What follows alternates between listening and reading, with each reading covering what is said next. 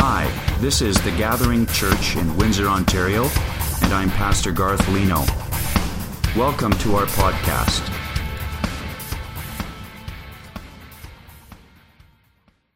Well, thank you. It truly is a privilege to be here. I was scheduled to be with you one other time, but my passport expired, and they wouldn't let me come across. I don't know what the deal was. I'm a nice guy. And by the way, that new series that Garth is preaching, I'm just praying he doesn't do it in his underwear and socks. He's a great guy. Don't you have a great pastor? I'm telling you, have an awesome pastor. Wonderful wife. Guys, you have a wonderful church here. I've been excited about being here with you. I've heard so many good things about what God is doing here. Got to be with Pastor Garth on different occasions. Just a great soul, wonderful fellow. He has talked about literally throughout our convention because of what God is doing here, because we know this is just the beginning. This is just the beginning of what God is going to do through this congregation, through you and through Pastor Garth. God's going to do some great and marvelous things. And it's just great to be here and see what God is doing. Can't wait to see what He does next. It is going to be an awesome, wonderful thing. Take your Bibles, if you would please, and turn to Matthew chapter 2 and verses 1 through 23. 1 through 23. Now, that's a lot of passage there. Now, some of you say, where are you from? You have a funny-sounding voice. I am from the South in the States, born and reared in Texas, served in Texas, some in Oklahoma. We've been for the last 25 years in Florida. We just moved to Michigan in June. This is our first winter. We didn't have winter in Florida, just letting you know that. It's different. So we're praying, most of the people in Michigan are praying that it's a very mild winter so that we'll at least stay and they don't have those moving expenses again. Well, Matthew chapter 2 and verse 1 through 23, we're going to be talking about Christmas is for giving. It is forgiving. And it's a play on words, and I've used this before, but it's really forgiving. It's what we give. It's what God has given. And you're going to be looking at three different kinds of givers here today in the Word of God. But beginning here in verse 1, it says, Now after Jesus was born in Bethlehem of Judea, in the days of Herod the king, behold, wise men from the east came to Jerusalem, saying, Where is he who is born King of the Jews? For we have seen his star in the east, and have come to worship him. When Herod the king heard this, he was troubled. By the way, that word there is very unique in the original language. It literally means he shook all over. He was very agitated. There's some other Old Testament words that said that his knees smote one with another. I mean, this guy was upset. He was upset. It said, and all of Jerusalem with him. And when he gathered all the chief priests and scribes and the people together, he inquired of them where the Christ was to be born. So they said to him, In Bethlehem of Judea, for this is written by the prophet. But you, Bethlehem, land of Judah, you are not the least among the rulers of Judah. For out of you shall come a ruler who will shepherd my people Israel. Then Herod, when he had secretly called the wise men, determined from them what time the star appeared. And he sent them to Bethlehem and said, Go and search carefully for the young child, and when you have found him, bring him back to word to me, that I may come and worship him also. And when they heard that the king heard the king, they departed, and behold, the star which they had seen in the east went before them, till it came and stood over where the young child was. When they saw the star, they rejoiced with exceedingly great joy. And when they had come into the house, they saw the young child with Mary his mother, and fell down and worshipped him. And when they had opened their treasures, they presented gifts to him, gold, frankincense, myrrh. Then, being divinely warned in a dream that they should not return to Herod, they departed for their own country another way. Now, when they had departed, behold, an angel of the Lord appeared to Joseph in a dream, saying, Arise, take the young child and his mother, flee to Egypt, stay there until I bring you word, for Herod will seek the young child to destroy him.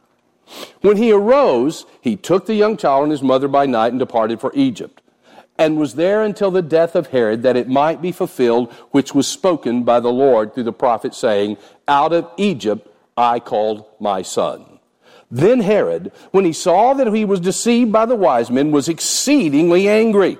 And he sent forth and put to death all the male children who were in Bethlehem and all its districts, from 2 years old under, according to the time which he had determined from the wise men. Then was fulfilled what was spoken by Jeremiah the prophet, saying, a voice was heard in Ramah, lamentation, weeping, great mourning, Rachel weeping for her children, refusing to be comforted, because they are no more. Now, when Herod was dead, behold, an angel of the Lord appeared in a dream to Joseph in Egypt, saying, arise, take his young child and mother, and go to the land of Israel, for those who sought the young child's life are dead. Then he arose, took the young child and his mother, and came into the land of Israel. But when he heard that Archelaus was reigning over Judea instead of his father Herod, he was afraid to go there. And being warned by God in a dream, he turned aside into the region of Galilee. And he came and dwelt in the city called Nazareth, that it might be fulfilled, which was spoken by the prophets, he shall be called a Nazarene. Now, this particular passage and story we're looking at is about subsequent events pitting the Magi, and we're going to be talking about those people in just a moment, against Herod. And despite the Magi's pagan background, many would think when we talk about the Magi, we're talking about the wise men. And by the way, there weren't 3 wise men. You know that. There weren't 3 wise men. There were probably several of them. And they were Magi. They weren't just smart guys and wise guys. They were king makers. If there were a king to be made in Persia, Babylon, anywhere in the Eastern Asia countries, these Magi were the people who had to put their hand upon them and appoint them. These were not just guys dressed up in nice suits and gold and raiment and walking around and wanting to find out wonderful things about some new child. These were the very ones who would be the ones who would crown the king in this region. So when they came into town, when these guys came into town, they knew something big was up. And so what we're having here is Herod and the Magi. And they were recognized because, first of all, these Magi were not just pagan worshipers. And we're going to look at that as we get into this passage. I want you to see in this passage some things that are people who give. The first ones are those who freely give. Those who give freely. The first one who gave freely, of course, is God himself. He gave his son. For God so loved the world, he gave. Here is the wonderful gift of God in Jesus, our Savior. He gave his son. I remember the day that my firstborn child came. So they brought him out of that delivery room and put him in my arms, and I looked into his face, and I saw me. Oh, that was scary in itself. I saw me, but I all of a sudden, I could see the features that were mine. I could see characteristics that were mine. It was an amazing event. And those of you who have children, you understand that. It is something that bonds you. It's something that happens to you that you just cannot explain. But at that very moment, God spoke to my heart and he said, I gave my son for you. Until you're a father, you don't quite understand that.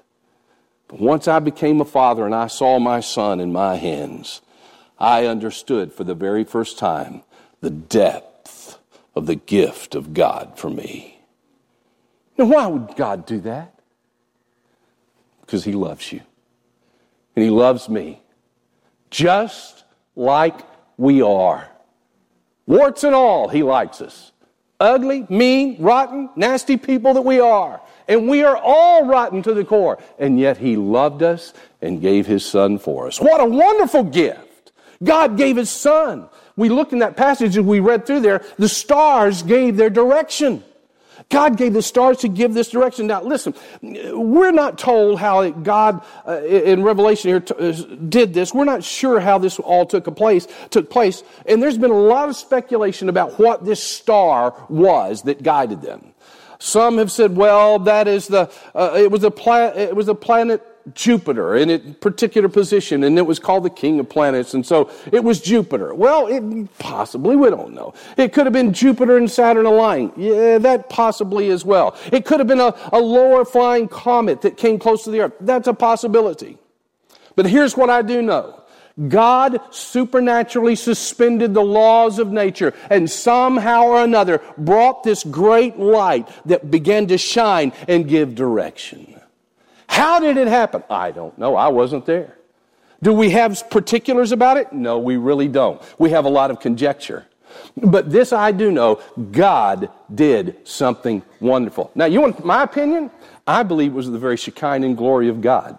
I believe it was God's light himself. You look throughout the Old Testament, many times when God would show up in a special way, he would have this special manifestation of light in himself. And we call that the Shekinah glory of God. That's what I believe happened. I believe that he just somehow, some way, put that Shekinah glory in a special place so that it would shine and give direction to those shepherds and the wise men. So why would he do that? Because God's good. And God wants to give us direction. But by the way, today, God wants to give you direction. And he doesn't particularly need to give you a star to do that. He's given you his word. In fact, he's given you some guy from the South down in the States to tell you about it today, to give you direction. I know I'm not as pretty as a star, but I'm telling you, I'm the best you got, okay? It doesn't tell us exactly, but the star gave direction. God gave us a sun, the stars give us direction. And the Magi then, these wonderful men gave their true worship and homage. When you look at verse 1, let me read that again. He says, "Now after Jesus was born in Bethlehem of Judea, in the days of Herod of king, behold, wise men from the east came to Jerusalem, saying, Where is he who's been born king of the Jews? For we have seen his star in the east and have come to worship him.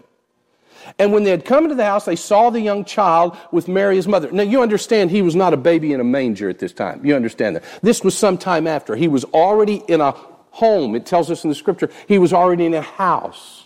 And he was older. This was not the picture that we see at Christmas time of the manger and all that. And probably it wasn't a manger like you saw in these pictures anyway. It was probably a cave or a rock, a hole in an area where they put animals. And by the way, it was a smelly, stinky place where he was birthed. And it said, "And he came to the house where they saw the young child with Mary and his mother and fell down and worshipped him. And when they had opened their treasures, they presented gifts to him, gold, frankincense, and myrrh." By the way, that's where we get the idea that there were three of them, because there were three types of gifts named. A lot of conjecture. Did you know and sometimes in places in history, they have even given the names to these men? And you say, well, I thought they did have names. We have no idea who they were. It's not mentioned in scriptures. We don't have names of them. Even in a place, there are the relics that are kept that say that they have the bones of one of these magi. You say, how do you know it was the bones of that magi? Well, his head was pointing toward the east when they found him. I don't know. We don't know. We have no idea. We're reading into those things that are not there. But here's what we do know about these men. And this is what is so fascinating about the wonderful, powerful, sovereign God that we serve. God had his Savior planned before the foundations of the world. Before we were ever here, he loved us and knew that he was going to give his son for us. Now, these men weren't just wise guys, they were king makers. We learn from the book of Daniel that they were the highest ranking officials in all of Babylon. They were the highest ranking ones. Do you remember when Daniel was taken into captivity? You remember when he was to whom did he appeal? The Magi. When he gave the interpretation of the dream that the Magi could not, who was Daniel placed over? The Magi. Do you think that Daniel might have shared the Word of God with them? We know he did. We know, in fact, that the Word of God began to be shared through these Magi, and they accepted that Word. In fact, we believe and know that through history, that even up into the time of Christ, there were many who came out of Babylon who were believers in the true and living God. We believe that, and this is what I believe with all my heart, and what we're taught here in Scripture, that they were taught the things of God. They were taught about a coming Messiah. They were taught about the Savior coming, and they were believers in that. These magi were. They weren't just plain old guys out there. They knew the Word of God. They believed the Word of God. They believed a Savior was coming because Daniel had been supernaturally placed there through all of those events. You say, well, why would God... Have you ever wondered sometime the bad things that happened to you? What if you were a Daniel thrown into prison? What if you were abused like he was abused? And you say, God, this is not fair. Why are you doing this? It could be just so that you can share the Word of God with your captors. That's what happened in his life. Now, many other things happened. He used many other things. And the plots against Daniel, you say, well, wait a minute. When they plotted against Daniel, there were some who came together who were going to try to destroy Daniel while he was there and wanted him killed. Those were not the magi. Those were satraps. They were other political leaders and rulers. They were not the magi who came against him. But because of Daniel's high position and his great respect, he was able to influence their lives and teach them the things of God and prepare them for this wonderful time. Now these guys, when they came into the city, they didn't just come on camels. Most of the time, if you will read the history of what true magi were, they rode white steeds. They were dressed in full regalia. And they came with an army of at least 1,000 soldiers.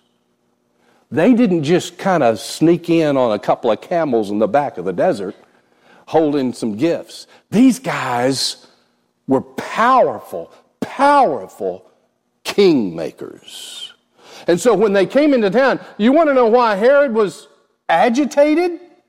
He had problems as it was. Herod was a mess, and we'll talk about it in a moment. But he was a mess. And all of a sudden, the kingmakers of the region come in. My job's up, huh? Is that what you're saying? And all of this army comes in. No wonder he was agitated. No wonder he was upset. They came in. What did they bring? You say, well, these are the only gifts they brought? No, I believe they brought a multitude of gifts, which they always did. But they always brought things that symbolized and meant something. Of course, they brought gold. It was the most precious prized metal and element of the time. And it was appropriate for a regal gift. It portrayed and spoke of royalty. The other gift that they brought symbolized something as the deity of Christ because it was frankincense. Frankincense was a fragrant perfume that was used primarily just for worship of God. It came from a tree called the Boswellian tree, and it was a very rare thing. But they would cut it in such a way and extract the sap and dry it, and it was a dried white crystalline type powder, and they would then burn that, and it was only for worship. Just for worship. So frankincense talked about his deity in worship and symbolized that. And then the myrrh was often and mostly used for embalming, taking care of the dead. It was said about myrrh, it was used to make life more pleasant, pain more bearable, and burial less repulsive. So it came to talk about his mortality. So even in the gifts, we see the royal, priestly kingship of our Savior. We see his deity as they worshiped him as the living God. But we also see his mortality as he was fully man. How could that be? King, God, and man in one? Yes, that's the wonder of our Savior, that he was all and is all today. The Magi came to give their homage, but also the prophets came and gave a promise. Verse 5, they said to him, "In Bethlehem of Judea, for thus it is written by the prophet, but you, Bethlehem, in the land of Judea, are not the least among the rulers of Judah. For out of you shall come a ruler who will shepherd my people Israel. He said, well, why is that so important? Kings and leaders did not come from little places. Kings and leaders did not come from insignificant families. Kings and leaders came from big palaces, grand cities. They all had royal blood. It was impossible for this to happen. Yet God said, that is what I choose. You know what that tells me today? God will choose anybody. And He'll take anyone.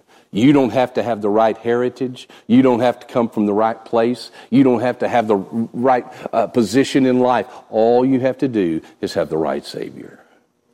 He'll take you just like you are.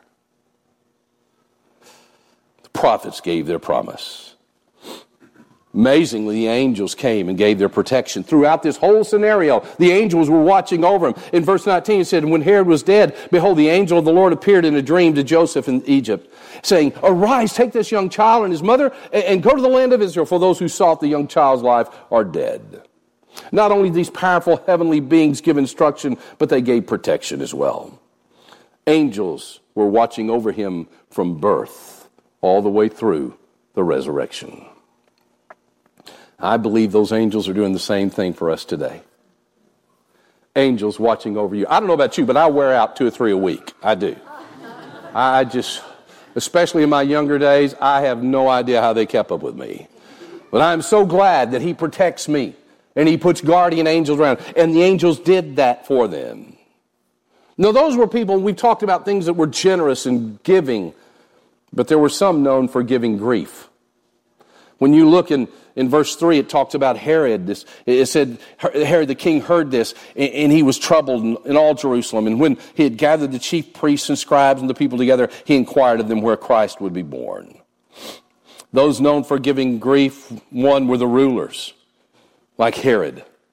He was half Jew, half Idumean. He was put there and placed in position by the Roman government. He was a vile, wicked individual. He had 10 wives at different times, killed a couple of them. His sons, when he would think they would be threatening his throne, he would have them killed. In fact, 2 of them, he had them strangled publicly and put to death. When Caesar Augustus would get into an argument with him about some things, he made this famous statement that's recorded in history. It said, I would rather be one of Herod's pigs than his sons. You say, what does that mean? Well, in the Greek language, it's a play on words. He said, I would rather be one of Herod's hiss rather than one of his hissos. He said, I'd rather be one of his pigs than one of his sons. In the play on word, because he killed everyone around him. He was so paranoid. He said, why was he paranoid? Well, the man was sick. He had he had horrible diseases in his body. From what we understand, he had kidney failure. He had sexually transmitted diseases that had a devastating toll on his life, not only physically, but also mentally.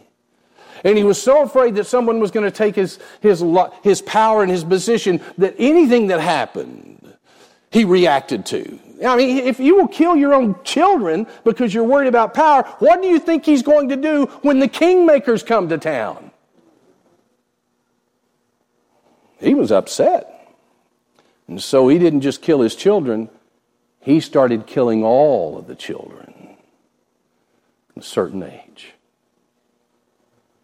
There are those who give grief.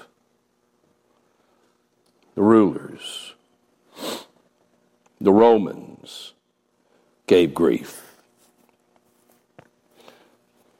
The whole country began to try to destroy the newborn king.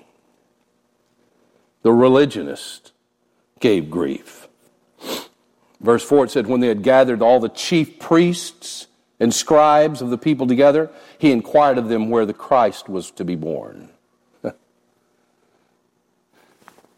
This Some of the most dangerous people in the world are religionists. And those people who have religion but don't have a relationship with God. We see it in our world today. We saw it in California this week. We saw it in France a couple of weeks ago. We will see it again. You said, are you saying there's something wrong with those people? No, I'm just saying there's something wrong with all people who don't have a relationship with God. You see, when religion controls your life, you're in trouble. Because religion is just man's form of trying to get to God. I have good news for you today. This isn't religion that we have. It's a relationship with Christ. It's a real life experience. It is not something we do. It is something we are. It is not something we can do to get ourselves to God. It's something that God did to bring himself to us. That's the difference between religion and a relationship with the Father. And that is what was going on here. These men had religion. They had a form of godliness, but they denied the power thereof. They looked like they knew God. They acted like they knew God. They even spoke as they were speaking for God, as many do today, and say, in the name of God we kill, in the name of God we do this, in the name of God we do that. My friends, much has been done in the name of God that has nothing to do with God. The religionists gave grief. They had the appearance of godliness, as it tells us in 2 Timothy 3:5. But they didn't have the power. I would ask you to look into your heart today and ask that question. Do you have just the appearance, or do you have the power of God in your life? And then finally, we see those who are known for giving their hearts. Believers, they give in submission. Again, John 3:16, God so loved the world that he gave his only son, that whosoever what? Believes. Is, well, I believe. What do you believe, as the Word of God says? Believe means to trust in, cling to, rely upon him as your only God and Savior. Well, I believe he's God. Well, listen, you can believe in Santa Claus. I'm not going to go there and spoil anything for some of you. You can believe in it, but that doesn't make it so. So I go to church. Look, I put my car in a garage. That doesn't make me an automobile. You can go into a building. It doesn't make you anything. It's a transformational thing that must take place within your life when you submit to him. Believers giving submission to him. Believers giving adoration to him. They praise, they worship, they glorify him. Are you doing that? That's what we do, is we give worship to him. As this praise team and the worship team did this morning, wonderfully, we adored him. We give glory to him. We give our possessions. Just earlier in the worship part of our service, by the way, that's his worship. You took those tangible things like finances and money and you gave. So, well, isn't it kind of like paying dues? No. It's like giving of your life. By the way, it's his anyway. He owns it all. You're just honoring him by saying, here, I'm telling you by my gifts and by my giving, I know where it all comes from. Because my friend, he is your source and supply. You say, well, I did that myself. Okay, where'd you get that last breath? Where'd you get that last heartbeat? It's the grace of God. Believers give adoration. They give their submission. We give our possessions. But most importantly, we can give our proclamation. We can tell others about Him. We can give the gift that's been given to us to others as well. I don't know what your habit is. I don't know where you are in your walk with Christ. But this much I know. You'll never be more like Jesus than when you're giving. Ever. Whether it's submission, adoration, possessions, or proclamation. And by that I mean telling others about Him. They invited you to take a little card for that cute sermon series he's going to be doing. And share that with someone else. That's a simple thing. So what if I'm embarrassed? My friend, He hung on a cross for you. Can't you give out a card for Him? What if somebody doesn't like it? It's okay. This is not a popularity contest we're in. Oh, by the way, we win. We win. So to be more like Jesus, may I encourage you, Christmas is for giving. Will you give the proclamation of the gospel this year? Tell someone about Him. Wonderful God, who ordained and directed and sovereignly brought together all that was needed so that the Savior could come and give Himself for us. Isn't it amazing? Isn't it wonderful? Now we have the privilege of giving because Christmas is for giving. Let's pray. Father, we want to thank You today for Your word. Thank You for the attentiveness of Your people. And God, I pray that today, as You have promised, Your word would never return void or empty. God, it would accomplish those things that it's called to do. So, Father, I pray today that as Your word has been proclaimed, it would find good soil in our hearts and would bring forth great fruit. Lord, may we be the kind of believers that know how to give. And may we give freely and joyously. In Jesus' precious name we pray. Amen.